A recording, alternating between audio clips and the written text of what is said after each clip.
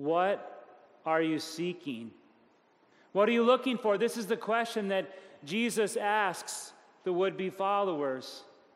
And linguistically, it's a simple question, but it's so deep. What are you really hungry for? And it's a question I offer you as well. What are you seeking? Why have you come here this day?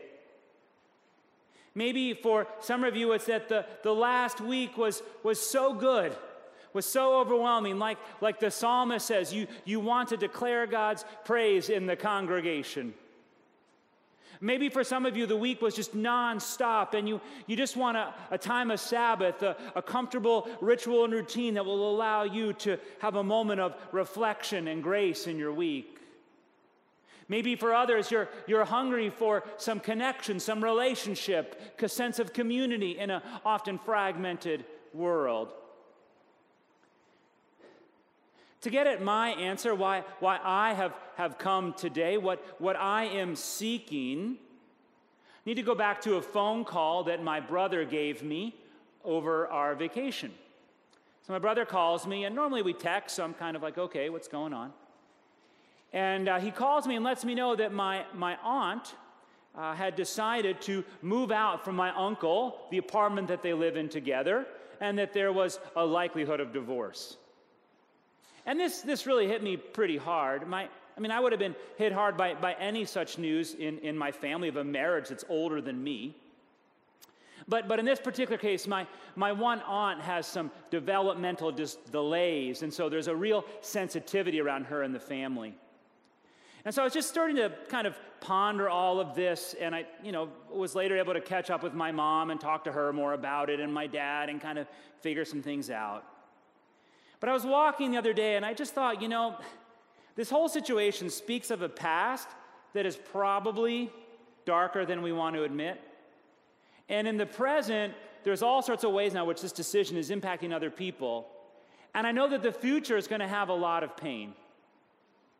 In addition to all that, in this particular wing of the family, my sort of power and influence ranking is about number 10. Okay, I got no vote, right? I'm like so far down the totem pole here, so I can't do nothing about nothing for anybody in terms of what's happened here. And so I'm just kind of like struck there, and I'm like, wow, this is a situation which is sort of decades in the making, has brokenness, will continue to sort of cause pain and suffering. I don't fully understand it, and there's nothing I can do about it. I just had a sense of sadness, just a real sense of sadness. And how many of you have had that experience where you're confronted with a situation that is just, you can't fix it, and you just know you have to grin and bear it, and it just weighs heavy on your heart. And this sense, though, that like somehow that there was, like, it's just like the circle of life was kind of missing some pieces. To put it theologically, that the righteousness of God was not there. That somehow between each other, between us and God, between us and creation, again, there's an estrangement, a lingering sense of dis-ease and dissatisfaction with the way the world is. And so I come this day, I am seeking the one whom John the Baptist as a prophet here points to. I am seeking the Lamb of God who takes away the sin of the world. Again, I am seeking the Lamb of God who takes away the sin of the world. And I want to draw attention there that it's not the sins of the world, but it is the sin of the world. And that's a distinction. Because if it was sins are all the things that you and I do, right? So we don't say what we're supposed to. We don't do something and it hurts somebody else.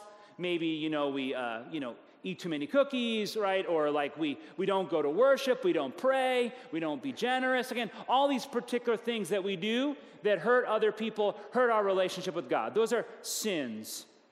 But John here says Jesus is the one who takes away the sin of the world. And by sin here in the singular, we mean that fundamental brokenness in the world. The fundamental sense between you and me, between you and God, between us and creation, that it's just messed up.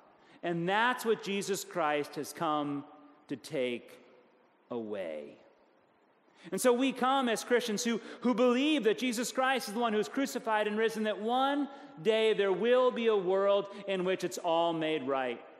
One day, yes, one day there will be a world in which faith is sight, and finally all the people of all the tribes are gathered together praising God. And there is no more pain, there is no more death, and there is no more sin. But I want some of that now. I want some of that now. And so then we even hear this, what John makes, though, is an even bolder claim. And he doesn't say that in Jesus there will be the sin of the cosmos finally dealt with. He says, this is the one who's taking away. Right now, John is saying, when John points to Jesus, he's saying, this is the one who's taking away the sin, the estrangement, the power of death in this world and in this universe. I'd like to share with you then, two illustrations of people that are bearing witness to me that God's power is at work in this world, who are pointing to the fact that the Lamb of God is crucified and risen and is at work in our world, taking away the sin. Okay. Well, this weekend is Martin Luther King Jr., the weekend in which our nation remembers his life and the work that he did. And so it brings up for all of us this sort of fundamental estrangement that we have in our culture around race. I mean, it's always a super sensitive and complex topic. We all admit that somehow it's not the way it should be, and we're kind of all a little bit uncertain of how to move ahead. And sort of distinguishing between what sort of media and what's the real hurt and pain that people suffer. And our church has sort of been reflecting on this the last 2 or 3 years, and it sort of helped me understand how this plays itself out locally. I was seeking out somebody who could give me some wisdom. And sort of the name that I was pointed toward was a man named Roland Forbes. So I was able to get a hold of Pastor Forbes. He's a pastor at Ebenezer Baptist, which is a really large and significant historically African-American church in Lancaster. And what I learned about Reverend Forbes is that he is sort of the go-to guy whenever there is strain in Lancaster between police and the minority community. Right? If there's something that blows up in the paper, you'll probably have found him being quoted. And he's on all these different commissions, and he sort of is really connected. He's doing all this work. And I was sort of thinking, I was like, why would any human want to do that work? Because no matter what you do, you're going to get criticized.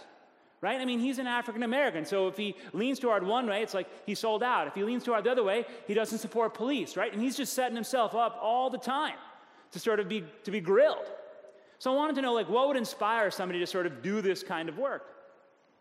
So we met up, and again, we're just sort of, I'm getting to know him and learning, or kind of talking, and then we sort of get a little bit deeper and deeper in the conversation. And he shares with me that he has had the experience of driving where he's been pulled over, and the only reason he could figure it out was basically because he was black. And I would think, wow, if that had happened to me, I think I would respond to a lot of anger and frustration. But somehow that's not how Roland Forbes has chosen to sort of live his life.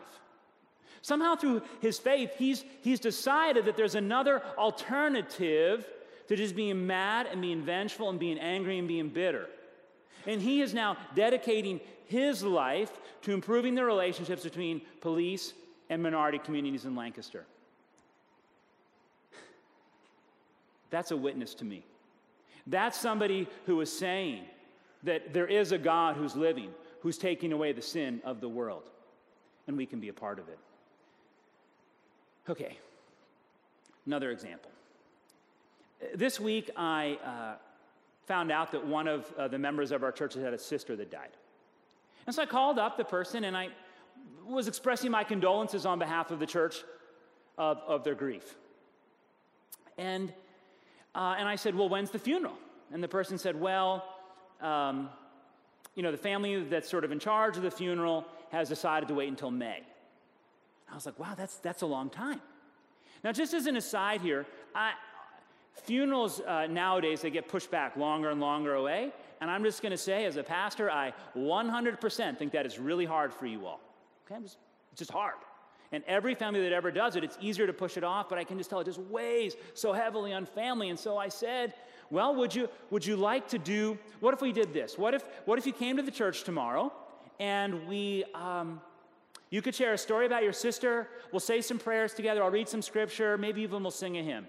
We'll just do something, just kind of the chance for you to exhale.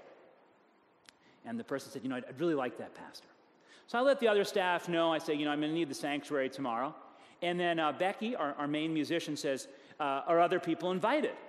And I'm kind of like, well, sure, Becky, yeah, you can come, right? No problem. Musicians are always welcome. So the next day, I show up and I'm going to enter the sanctuary, and there's a group of people that have arrived. Well, Becky had invited all the people in the handbell choir because this person whose sister died was a handbell player. And at the spur of the moment, almost 10 people then had showed up. And we all gathered, and then nobody knew the sister. And we all got to hear stories about the sister. And then we ended up singing the 23rd Psalm together in a hymn. And then we all gathered around the baptismal font, and we remembered the faith into which the sister was baptized. And we all together then recited at the end, not only our faith in Jesus, but we believe in the Holy Spirit, the Holy Catholic Church, the communion of saints, the forgiveness of sins, the resurrection of the dead, and the life everlasting. And we got to proclaim to each other that we believe that death does not have the final word, that the sin of the world has been taken away. And all those people who showed up, they were like John the Baptist to me. Not like wearing crazy clothing out in the wilderness, but they were like John the Baptist in that they were pointing to the fact that the Lamb of God is living and is actively taking away the sin of the world, taking away the power of death. Now, in my sermon today, I've managed to mention complex divorces in families, race, police, and the way families do funerals. So I'm not sure if there's anybody who I haven't somehow managed to hurt or offend. But why am I doing this? Well, because I want to get us to the point where we finally begin to start to answer that question honestly. What are we seeking? What are we seeking? And I think for all of us, we have that sense that the world isn't made whole yet, that we're longing for a sense of peace and righteousness to come and to just sort of envelop and take over our lives. And if that's where you are this day, then hear the word of John. Behold, the Lamb of God who takes away the sin of the world.